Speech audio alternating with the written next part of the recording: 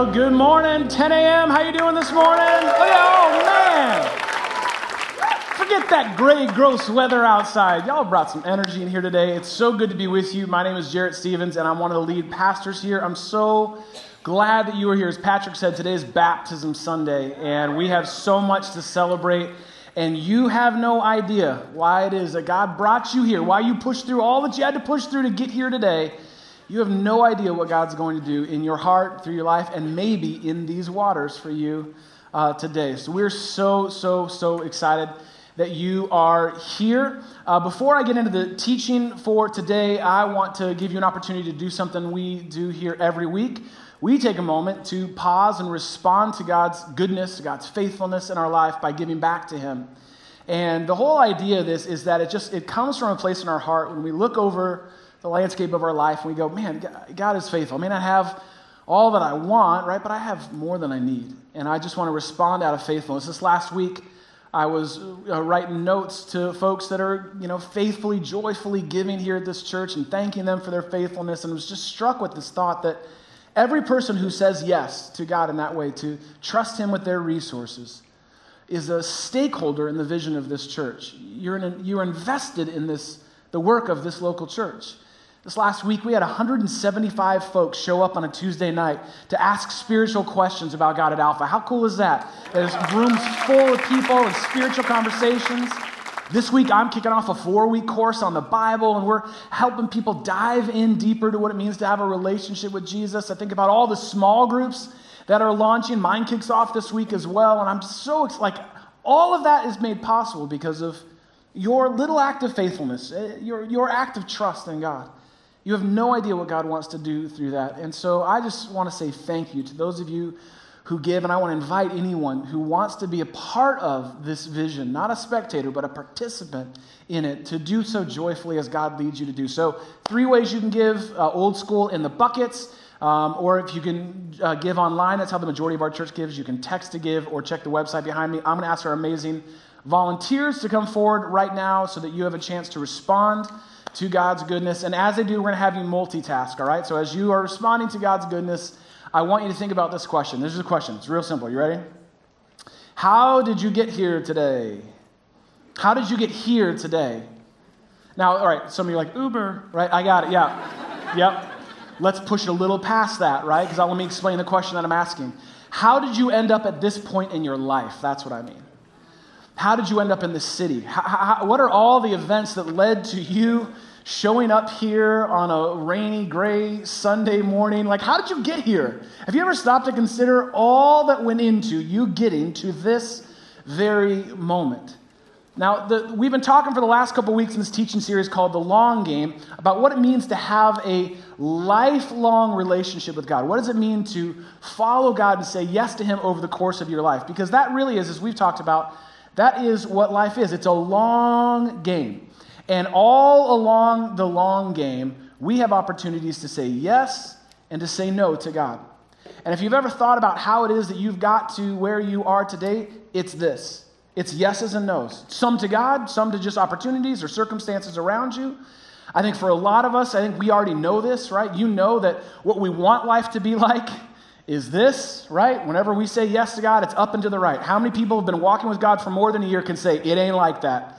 Say, it ain't like that. It's not like that, right? Lots of times what we find in our life with God is that it is a series of yeses and nos, and that is how the long game goes. And so if you were to ask me the question, how did you get here today? Well, I'd have to take you back over 25 years ago.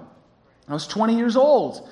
And I had this sense, this calling. I don't know, I've only had a few of these in my life, but it was clearly from God that the trajectory of my life was going to change, and I was going to give my life to the work of the local church. I was studying to be a school teacher. That plan was all laid out for me. But I had a moment at that moment to say yes. And so I had a pivotal moment. So I said yes to God. Yes, I will do that. And then I realized, okay, I'm not studied or prepared for this. I think you have to know some stuff to be able to do this.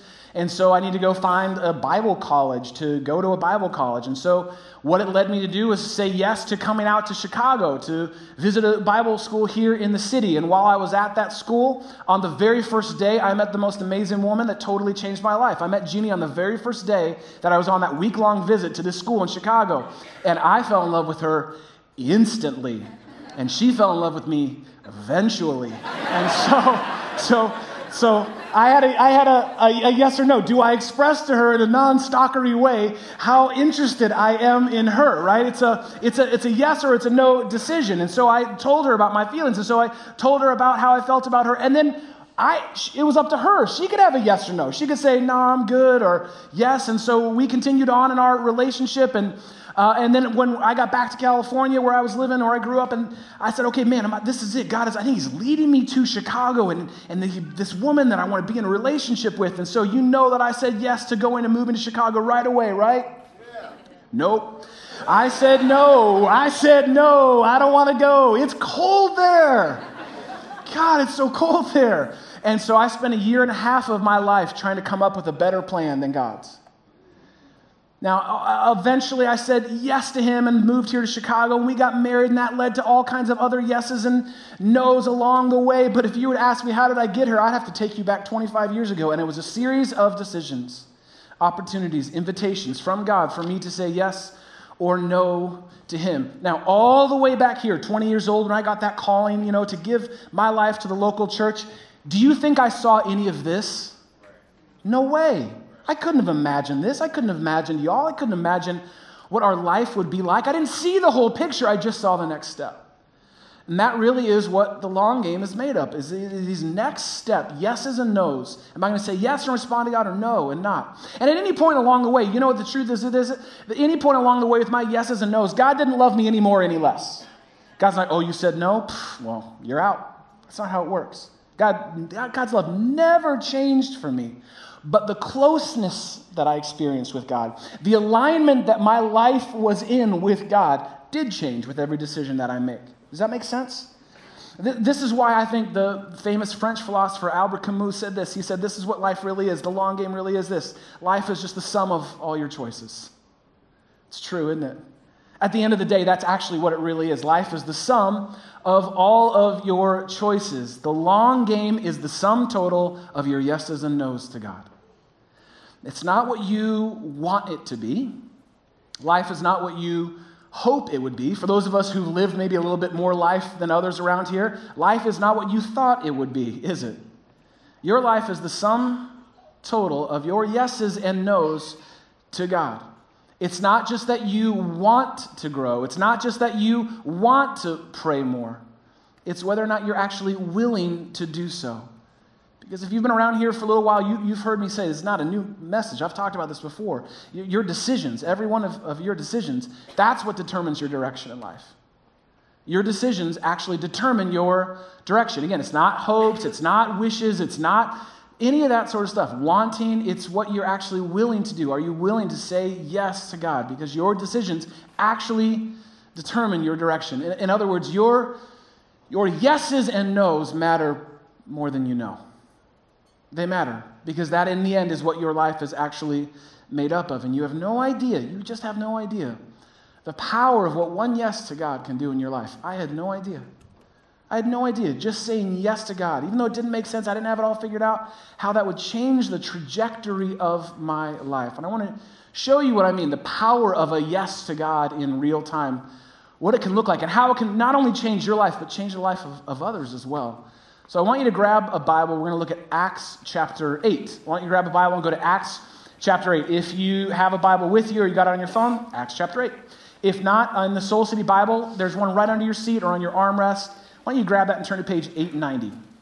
Page 890 in the Soul City Bible will get you to Acts chapter 8. I love the story we're going to look at here today, and it totally is appropriate for what we're about to celebrate and experience together as a church. Acts chapter 8, let me give you some quick context as to where we're coming at in the story. This is after the life and the death and the resurrection and the ascension of Jesus back up into heaven. This is shortly after all of that. The first church has begun. And these first followers of Jesus were some of the first leaders in the first church, and they were spreading this message of the transforming life and love of Jesus. And one of those young leaders was a person named Philip. And Philip had a zeal. He just wanted to share about this, how his life had been changed by Jesus and all that he had done. So we're following Philip through this story, okay? In Acts chapter 8, we begin with him. Let's start actually in verse 26. Now, an angel of the Lord, that's important, you don't hear that a lot. An angel of the Lord actually said to Philip, go south to the road, the desert road that goes down from Jerusalem to Gaza. Now, this is really important because in this moment, Philip had a yes or no decision, right? An angel says, I want you to go south on the road that goes from Jerusalem down to Gaza. Didn't tell him anything else at this point other than that. And so he had a yes or no decision. Real quick, good rule of thumb. When an angel tells you to do something, probably do it. You should probably just say yes and actually do it. And so that's what we see here in this text. It says in verse 27, so he started out, and on his way, he met an Ethiopian eunuch, an important official in charge of all the treasury of the Kandake, which means the queen of the Ethiopians. This Ethiopian man had gone to Jerusalem to worship. And on his way home, he was sitting on the side of the road in his chariot, reading the book of Isaiah the prophet. Now, what do we know here? We know that Philip has said yes to going, just this first yes said yes to going, and he sees that at the same time, what he didn't know and couldn't have conceived was that there was another person on the road. This Ethiopian man, what do we know about him? Well, he's from Ethiopia. That means he's far from home. He traveled a great distance to worship in Jerusalem. He's probably on his way back home. And the text tells us that he was in charge of the treasury of the queen of the Ethiopians. He was the minister of finance for a powerful, power in the world at that point. So he is a person of great influence, of great power. And the text tells us that he's sitting there in his chariot reading the book of Isaiah, which was not easy to get a copy of in those days. Typically, the holy scrolls that were read from during worship were actually only owned by priests and stayed in temples. And so here he is somehow. He has the book of Isaiah, and he's reading through it. And Philip comes up to him in that moment. And you got to be thinking, if you're Philip, okay, is this why you told me to go this way? Is this it? I don't know. Am I supposed to go talk to him? And so then we find out, verse 29, next up, the Spirit told Philip, go to that chariot, and I love this, and stay near it. I love that. Go to that chariot and just be around it. Now again, Philip had another decision. Go to the chariot and be near it? What? What does that even mean? How am I supposed to even do that? And you can imagine, the Spirit is saying to him in this moment, like, look, here's all just go over there. You're going to be like a low-key stalker. Like, I want you to, be close, but not too close, right? Kind of be interested, but not too interested. Just, Philip, just go near and don't be weird, right? That's just a good rule of life for following God. So this, honestly, in this moment, is how so many of the yes and no decisions and invitations we have from God goes. Rarely do we have the whole picture. Often all we have is the next step. Right? That's all Philip had. It's the next step. Go near it. Okay, I'll just go near it. We'll see what happens next. But look at how Philip goes near it. Verse 30. Then Philip, what does it say? Then Philip ran. Say it again. Then Philip ran. Clearly he did not get the memo about not being weird. Then Philip ran up to the chariot, and he heard the man was reading the Isaiah the prophet, and this is what he said. He just goes for it. He says, do you understand what you're reading? Does any of this actually make sense to you? I love his response. He runs up to him. In other words, it's yes with an exclamation point. He's like, awesome, I'm on it. And he runs into that next step with God. And so he asks him, do you understand the book of Isaiah? And if you've ever read any of the book of Isaiah, it's a valid question. A lot of prophecy, a lot of imagery, and without context, it can kind of seem confusing, very confusing. And this is exactly what the Ethiopian leader says. Verse 31, how can I? He responded, unless someone explains it to me.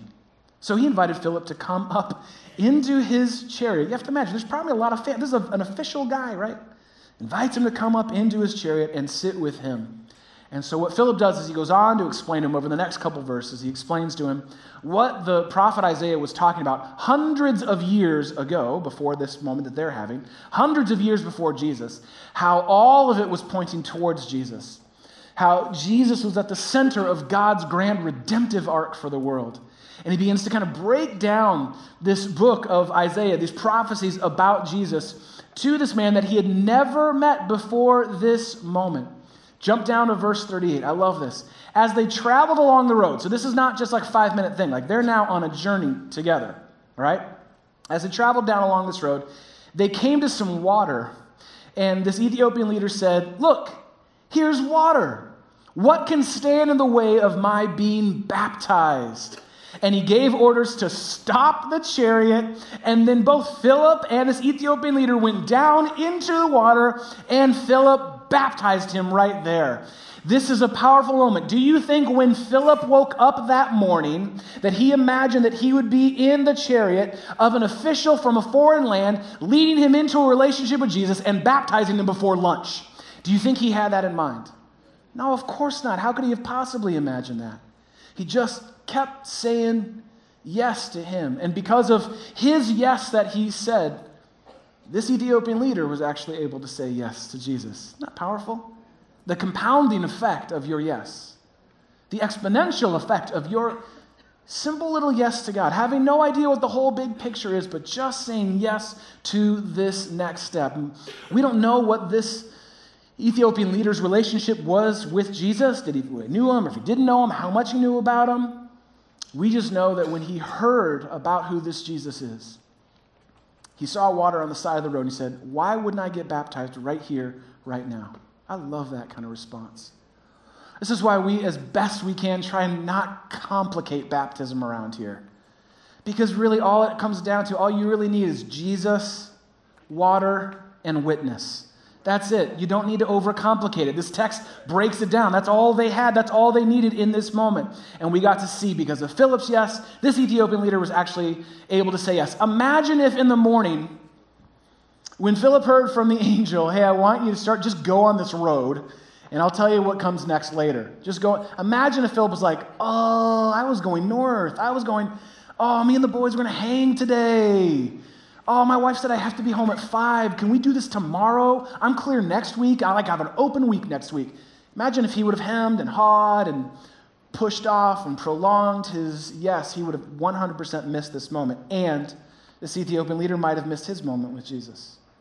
You have no idea what can happen when you just say yes. And then I want to just wrap up the story, because I love how it ends. It ends with a bang. Verse 39, I love what happens. So Philip baptizes him right there in this roadside baptismal. Just baptizes him right there. And when they came up out of the water, the Spirit of the Lord suddenly took Philip away. And the eunuch did not see him again, but went on his way rejoicing. Wait. What? Go back and read that again. He just took him away, he's just gone, comes out of the water, gone. I don't know if he zapped him out of there. I don't know if Philip just ran off he ran up. I don't know what the scenario is. All I know is that when that moment was done and he came out of the water, Philip, he gone. He just gone. And the Ethiopian leader just said, "Awesome," and just started praising God and living in his new life with him. This is such a powerful story, such a great example of what we see through Philip and this Ethiopian leader, of what can happen when you just say yes. When you just say yes. And what they reveal to each of us, what we see in that text, is all that really God wants for you. What is it that God wants for my life? What's my life supposed to be about? You want to know what it's about? Simply put, this is all that it's about. God just wants your yes. And nothing less. Don't overcomplicate it. God just wants your yes. That's it. And nothing less.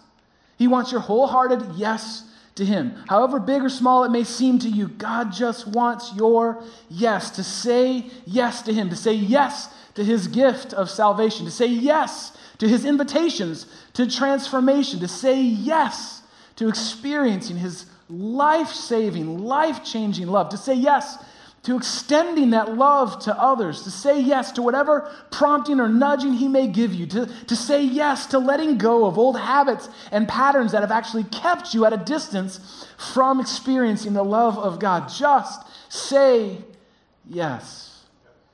And the powerful thing is this. This is what Philip was able to communicate to this Ethiopian leader, what we see woven throughout the whole story of the Bible, is that God has actually already said yes to you. That's who Jesus is. Do you know that Jesus is God's yes to you?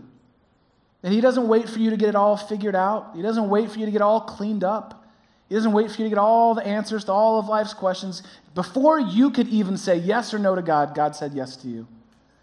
And he gave his son. And what Jesus did while he was on this earth, you want to guess what he did? He just kept saying yes to Jesus, to the Father, yes to the Father, yes to the Father, obedient even to death, death on a cross.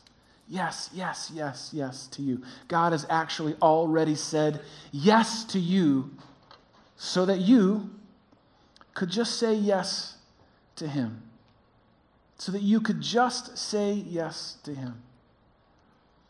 And what we want to do is just give you an opportunity to do just that today. To just say yes to Jesus. To just say yes to how God is prompting or nudging you in this moment. We want to give you the opportunity to see and experience what a yes to God looks like in real time. And we're going to do that today through celebrating baptism. We're going to just have an opportunity for each of us to say, yes, I affirm that Jesus is my yes, and that new life is actually made available through him. This is why we say this all the time around here. What we're about to see and experience is what transformation looks like in public. You're going to see what all that we talk about. Our mission here is leading people into a transforming relationship with Jesus. You're going to see what that actually looks like here today, and have the opportunity yourself to respond. And maybe, just maybe today, is your day to say yes to baptism.